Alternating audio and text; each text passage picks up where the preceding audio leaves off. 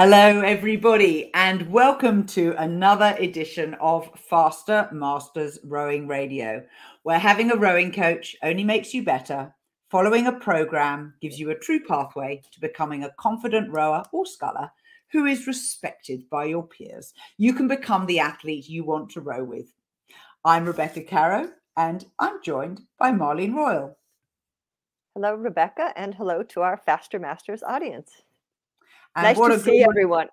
Yeah, we're kind of feeling, it's that bit in January where you're getting back into the swing of things, aren't you? Yeah. People are starting to say, okay, I'm doing my erg testing. I'm doing my erg testing this week. And, it took them that first week of January to kind of get over the holidays, and you start feeling fat and puffy, and you've got to get moving again. So my worst thing of that first week after the holidays is I have what's called holiday brain, where you go into a meeting and you're like, I can't remember the last thing we discussed because it was like 3 weeks ago. I have my notes from the meeting and I'm like, oh my God. And my powers of recall are really slowed down.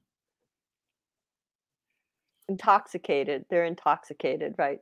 That's when you're happy that you took really good notes, honestly, because as David Allen says, getting things done, your brain is not for remembering things. Your brain is not a storage bin. So get it all down on paper. Oh, I see. Okay. Don't try to remember things. But, when you have those quick notes, and you can recall, because, you won't remember. No, that's exactly right. Totally true. Right, before we go on to more stuff, I want to show you my glorious photo for the day. So this was from Saradin Mohammed Amin, and he's from Malaysia. And the rowing club he's at is called Kelab Tasik Putrajaya. And they're in front of this amazing temple, or maybe a mosque. Wow. On a lake. I mean, I thought when I first saw it that maybe it was Srinagar Lake in northern India, but I looked it up and it's not. Isn't that glorious? That is amazing. As far as, places to row, we should so get our bucket list going. We should have a public bucket list for Rebecca and Marlene. Where would we like to go rowing? So this past week, this is the part of the show where we talk about the things that we've been doing to advocate more generally for Masters rowing. I'm going to hand the baton to Marlene to kick off with this one.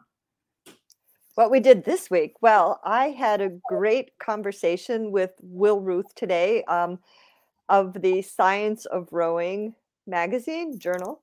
And we talked about, in their next month's issue, they're talking about a study that compares responsive strength training in women in their 30s, women who are perimenopause, and then women who are postmenopause. So it's a study about strength training with well-trained women, which is something different than we usually see, because usually we're seeing studies that are done in untrained individuals. So in this case, that was done with trained individuals, and we had a really good talk about where strength training fits in, how I manage strength training in my programs with the athletes that we work with. So that will be coming up in their February issue, I believe, of Science of Rowing. Fantastic. And for this week, for me, I've been running a Learn to Single Scull class for my own club. Just regular members who haven't been in singles ever before or very little. And it's a pretty intense 5 days where we went from the finish to the start of the recovery to mid-recovery to the power and lastly to the catches. So 5 days, drills and skills for an hour and a quarter. So it's quite a short outing. And the thing I did, which I'm most proud of, and I learned from Marlene, is you kick off the outing with everybody getting their boats into a circle with the sterns all pointing into the middle. And then as the coach, you obviously can have eye contact and you can talk to everybody. But Marlene, you have a particular name for this. Oh, yes. I call it the morning toast. So in my morning groups, I like that each person has to touch the stern of each person in the group. And only once everybody has touched the stern of each other can we start. but it's a really nice way because everyone's close together. People are facing each other. They can hear what you're saying, and and then they disperse, and then we go on with the class. But it's a, it becomes a habit that you feel a little bit lost if you don't do it. So it is really good for teaching maneuvering skills. So I had 3 people on the course who have rowed and sculled, but never been in a single scull. And so by the end of the week, they could back down and do minor, boat manipulation so that they could get their boat into the right place in the circle. And it was really fun. Yeah, it is fun. It is fun. And then I haven't mastered, this might be like next season. Somehow I've got to master like how we can keep our sterns in contact and start to rotate the star. I don't know. I've figured this out, but synchronized sculling. When you're swimming and you can just be upright and you use your hands, they call it sculling when you kind of make an S shape with your hands. I wonder if you could do it just with put your arms over the top of the blades and you could like just paddle on one side of the blade with one arm. I don't know. We've got to try it. Rotate it. I know. There's got to be a way to do it. And actually that's sculling when you scull your boat sideways up to the dock. Yeah. I have never mastered that. Like Jamie Gordon is the king of that, but I've never mastered that. So like I'll come teach you. It's okay. Not that hard. All right. There's some things I'm a spaz at. You could also put one of your blades onto the deck, the stern deck, or onto the lap of the rower next to you so that actually the boats are connected. Can I tell you something really funny? Maybe I think our viewers we do things like that at Craftsbury, like because they do the comfort in the boat. They do, we do all kinds of skills because you want people to learn how to do things that are beyond just, the regular stroke components. So we do all kinds of tricks and acrobatics and things like that. And one time I connected 16 singles. So with a cox. So one person turned their single around, and then we had all the singles come together, and like we had 8 on port and 8 on starboard rowing, and then the other oar was just across the boat of the person next to you, and we rowed 1,500 meters from the Hosmer Point, which is one of our bays, through the Narrows, all the way down to the dock, with 16 singles holding each other together like this. So we rode like this serpentine of centipede of 16. We had 8 and 8 plus a coxswain. It was fantastic. Did you get out to full slide, or was it just arms only? They rode a little bit like quarter slide, because there were oars going across. So depending where that was happening, but yeah, we actually like went pretty far. It was great. It's probably like the Stamfley 24. Yes, I know. I've never rowed in that, but it makes its tours once in a while. But that was, fun tricks like that are really, really good for boat skills and just learning how to do things. Yeah. I think being able to do circus tricks in your boat is a good sign of confidence, man plus machine kind of thing. Now, this week, we want to talk about cross-training and also about setting your body angle off the finish. But we're going to kick off with cross-training first. At least half of our listeners, probably closer to 2/3, are in the Northern Hemisphere. And so you're into winter training where the weather may be somewhat more unreliable and being able to get on the water is limited. And this is the time of your season where more people tend to do cross training, I think. So, Marlene, this is your topic. Take us into cross training. Okay. Well, first I would say, I think that there's a few ways to define cross training. Technically, we could consider the erg cross training because it's rowing like, but as we know, the dynamics of what happens, particularly on a stationary indoor rower, are different from the boat, as well as a dynamic indoor rower versus the boat. So to some degree, erging is a form of cross training. But in this, for our particular discussion, we're not going to refer to erging as cross training, though I do think that erging actually is cross training for rowing. But let's refer to other non-rowing motions for our cross training.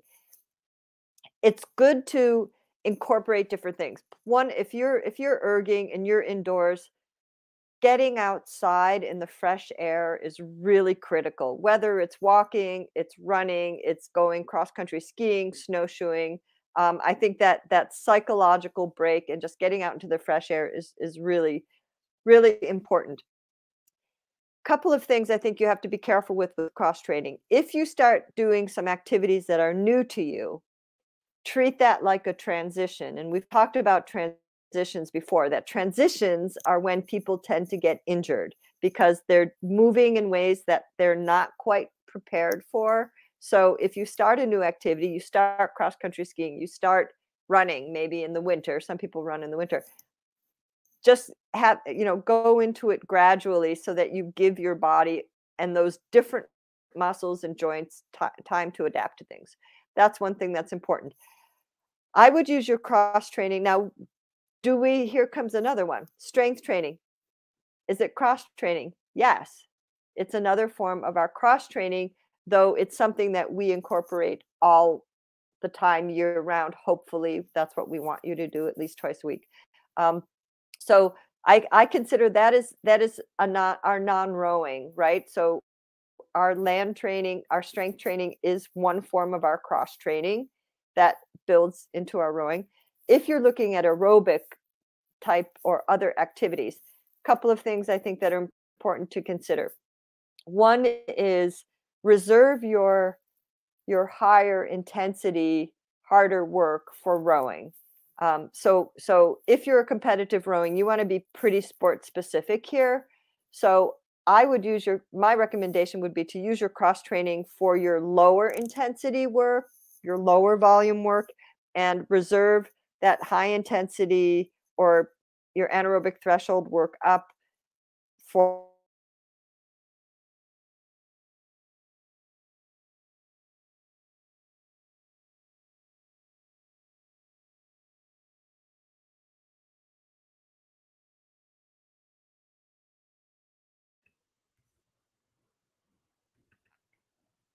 I don't know if that's just Marlene who's cut out or whether it's me as well. I'm secretly hoping it's not me as well. Right, Marlene, you're back. Keep going. Something fast out. High intensity work, do it sport specific. Yes. So keep your rowing specific work, your higher intensity work, because that's what's going to help you in your competitive season. In your lower intensity work, do mixed activities. I highly recommend you do something on your feet, weight bearing, multi-directional weight bearing. This is really important for your bone density, not just for women, but for men too. So play tennis, go dancing, skate ski, ice skate, things that you play racquetball. These are really good things to include in your cross training because they can be aerobic. They could be, racket sports are excellent for your coordination, moving in multi directions. But I really would encourage, if as much as possible, to do something that's weight bearing versus,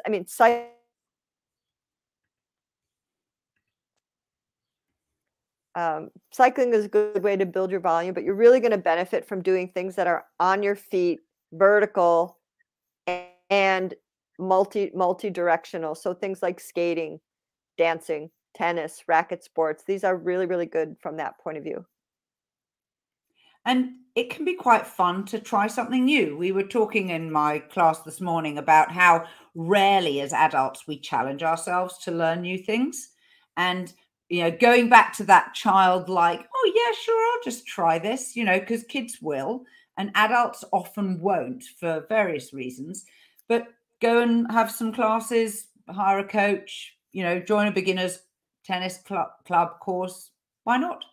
Yeah, or look at things that would really benefit your rowing too, like a dance class, learning, a tango class, learning how to walk, learning all the principles of tango are the same as the principles of rowing from a posture point of view, from your posture, from your elbows, how you guide the motion. So there are other things that you can do that, burn calories, have fun, learning, improve your coordination that you can take into the boat.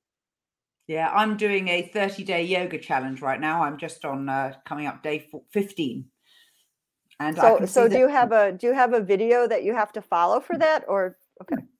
Yeah, it's a YouTube channel, and you follow the video, but increasingly she builds up very carefully. So like we learned 2 or 3 key things in the first 5 days, and then she starts stringing them together and adding kind of one new thing every 2 days, 2-3 days. But then she has very different focuses. So like one day will be called breathe and one will be open. So like yesterday was all about being really wide and sort of star-shaped fingertip stretches and above head fingertip stretches, and then a wide stance with your feet, and then putting pressure when your feet are wide, putting pressure on the outside of your feet, and then bringing it to pressure on all 4, she calls it all 4 corners of your feet. So it was really interesting learning different ways of checking, can I make my body do this? And that is directly applicable to what you do in the boat.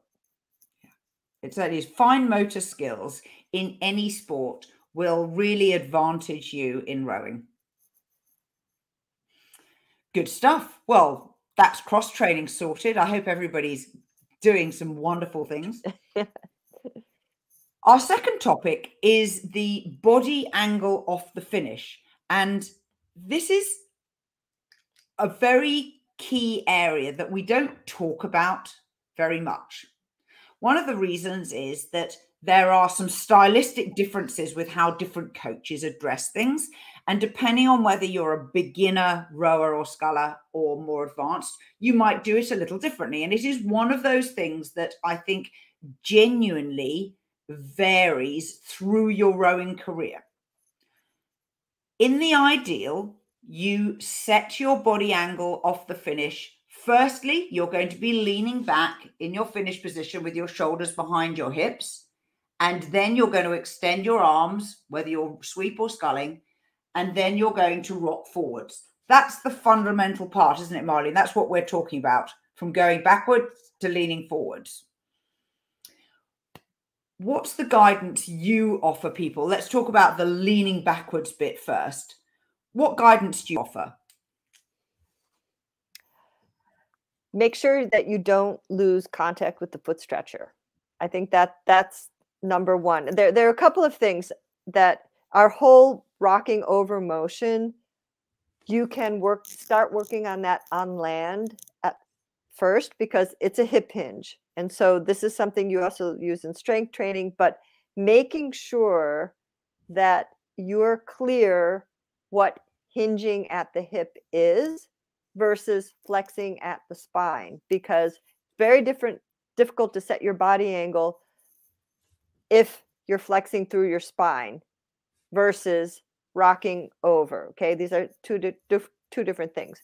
But starting from the inclined position, I think that the 2 things that you want to look at for your posture: one, make sure that you don't lose contact with your foot stretchers, and make sure the small of your back, your lumbar spine, doesn't collapse. And we've talked about this before, that if that lumbar spine starts, if you get too far back, you've got too much weight to the bow, and you're going to come back down on the fleshy part of your butt and down on your pockets. So if that low back starts to collapse, you've gone too far, because you've got to hold the integrity of the low back position, and you have to hold the contact to your foot stretchers so you don't lose the boat. That's a really, really important point there. And one of the things that people forget when you talk about weight into bow, your bow of your boat will be sitting lower in the water. Firstly, it is low in the water anyway at the finish.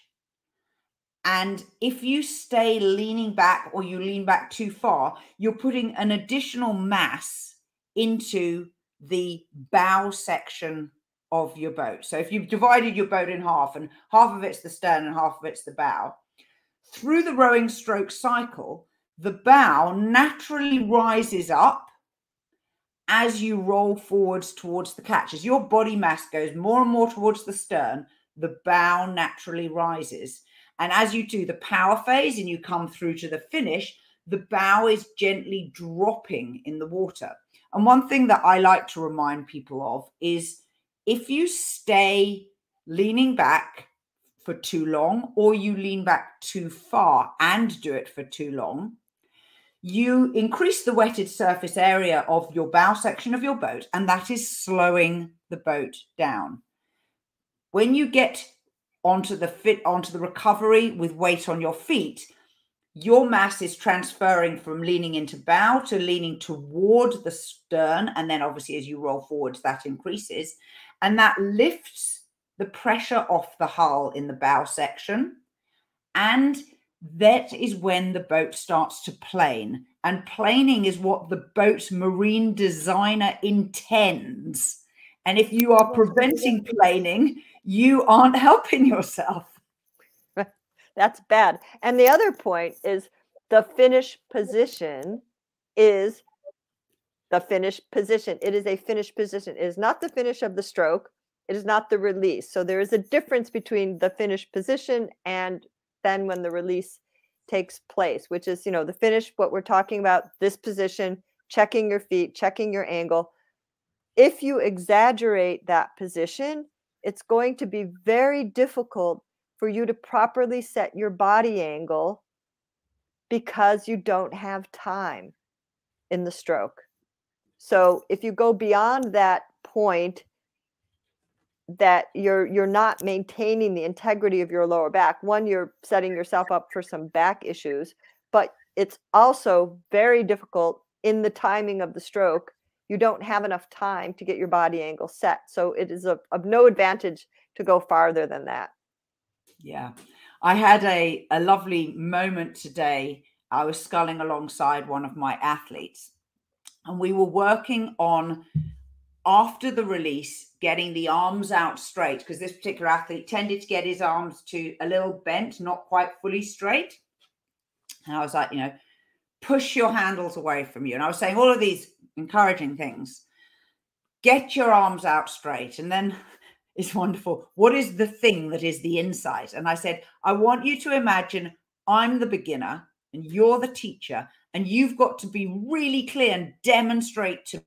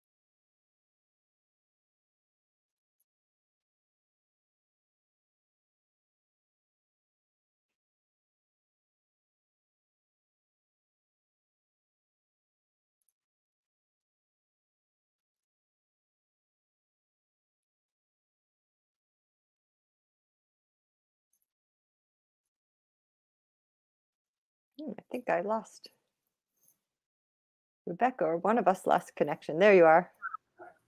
So how far through did I drop out? Asking your student to demonstrate to you as if you were the student. Yeah. So he starts doing this and he does it beautifully. And ever so slightly, he starts overtaking me. And I was sculling consistently. And in one stroke, he took 3 foot on me. Next stroke, another 3 feet. In 3 strokes, he'd taken a half length off me. And he couldn't believe the change. And I said, no, I haven't changed anything. This is all you. And we had a very interesting discussion. I think that's a great exercise, though, if you want to check if your students are listening to you and what their comprehension level is you ask them to teach it back to you. Yeah, it is a great trick. And it's one of those things, it's a little bit like getting into a boat behind someone who's more experienced and you're following them. And often people will say, you're really easy to follow. You know, and it's because your movements are almost exaggerated. They're very clear. They're very obvious. They're unambiguous. So what else is there about the body angle off the finish, Marlene, that you want to focus on today? Shall we move on to the forward angle bit now? Well, I think another thing is making sure that you are sitting properly on the seat. And we've touched on this at other times, but when you sit in neutral, which is where you're going to start from, you know, you have to make sure that you're up off your pockets and that you're kind of centered in the holes of the seat and your pelvis is in neutral. So then again, when you rock back, it's more of a pivoting motion and you're not dropping down. That is something different. Like you're not dropping down onto your tailbone. So you don't want to have that position become so extreme that you're actually tilting your pelvis too much when you get to the finished position. So, you know, you have to think about still sitting up kind of high over your sit bones. And that's another cue to make sure that that lower back doesn't collapse. And less is better than more, because remember, the oar stops propelling the boat at a certain point, and it doesn't, once you go beyond that, if your oar is in the water, it must be working. So there's no point in keeping the oar in the water if it's not propelling the boat. And that is a set release point. So your determining your finished position has to be relative to where your release point is. And there's absolutely no advantage to going beyond that. I absolutely agree with that. And one way to determine your finish position is to row and to take your oars out of the water when you can no longer feel the soles of your feet pushing on the foot stretcher. So time your finish off your feet, not off of how far can I lean back. Correct. Because that doesn't actually really improve your length in the water. It doesn't improve your effective length, because you need pressure on the blade to keep that weight up as well. If you don't have pressure on the blade, things are going to fall to the bow, and we want to catch the planing action of the boat. That's what we're after here. Now, when it comes to the forward angle, rocking forward off of the finish, conventional wisdom says rock forward the same angle that you rocked back, but there is definitely room for variability here. And the other thing is that you do not have to achieve all of your body rock forwards before you break your knees. Now, this is more style than technique, but if you slow down video of rowers, generally speaking, a novice will get their arms straight, then they'll get their body over, then they'll break the knees and start to go up onto the slide. And it's a little bit, we used to call it rowing by numbers. You know, 1, 2, 3. Mm-hmm. And it's a great way to teach people. And self-evidently, these blend. For me, it's more important to get your arms fully extended before you rock your body over than for you to have your body fully rocked before you release your knees. And so, however, by the time you get to half slide and recovery, you must have your body set at the forwards angle. If you blend these, it doesn't help your rhythm. It doesn't help the stability in the boat. And it doesn't help the thing we were talking about earlier about allowing the bows to lift up so that the boat can plane. Yeah, I think arms extended is a really key factor, because when you look at experienced and racing athletes, This transition out of bow is going to be a little bit different depending what stroke rating they're at. Once they're at the higher stroke ratings, you're going to see different types of forward body angle, and when that happens out of bow because of the higher rates. But making sure that the arms are extended is absolutely key, because if your arms aren't extended, you're not going to be able to open up as wide when you're going to put the blades in the water. And I think it leads to a whole syndrome of messing up the timing, because if your arms are extended, your arms are the same length, hopefully, every single stroke. And if they're not extended, they can be different. And we want things as repeatable and predictable as we possibly can. So making sure that your arms are extended, they're going to be the same length every stroke. That's going to create some repetition. That's going to be a predictable pattern. And oftentimes, if the arms are not fully extended, you won't see the body angle either. Yeah. And then that means you're rowing short. So there's a terrible sort of ongoing sequence of consequences of getting one thing wrong that leads to another, that leads to another. And so, Marlene, can you just suggest one drill that you would recommend for someone to do, just so that they can find out for themselves whether or not they're getting this body angle off the finish correct? Well, there is actually a exercise you can do on land, which is called a seated rock back. And this is you could do this sitting on a Swiss ball, or sitting on a stool, or sitting on a milk crate, but something that's stationary. Sit on it, put your feet on the ground, and the key is you've got to make sure that your feet don't leave the ground.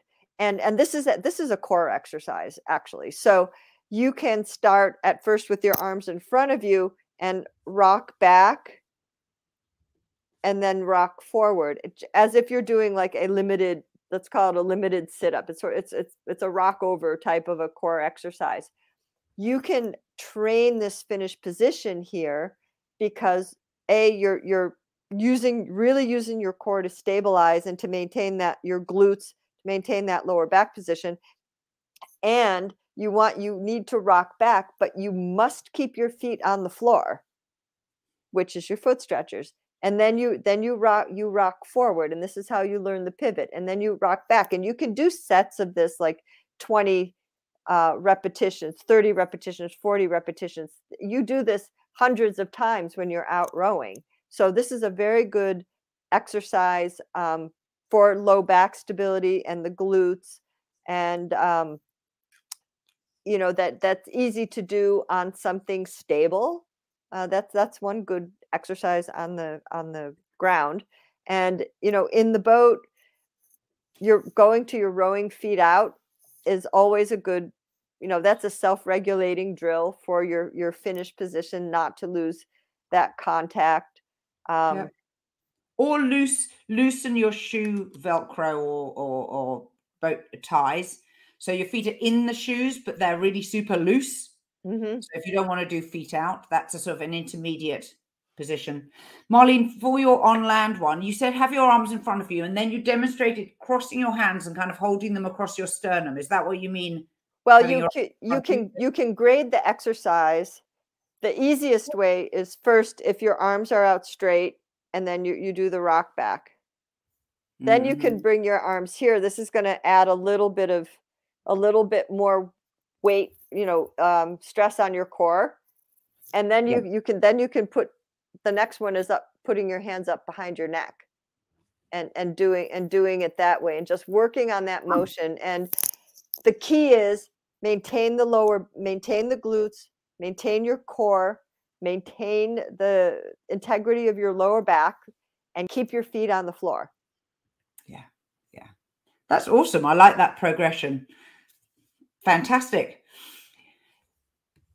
So if you have found anything today that you've enjoyed or has given you some insight that has been helpful for your rowing or your coaching, we encourage you to support the podcast with a monthly donation. Go to fastermastersrowing.com/podcast, and the subscription starts at $1 a month. We're extremely grateful to everybody who enables making this podcast happen, and they have had in the past little surprise gifts from us to say thank you. Yeah, we would love if you could join us with that. So this has been Faster Masters Rowing Radio, the show dedicated to masters athletes who want fun, fitness, and confidence in their rowing. You can become a student of the sport by buying a Faster Masters Rowing program subscription today at fastermastersrowing.com/join. Please tell your friends, and we will see you next week. Till next time. thank you.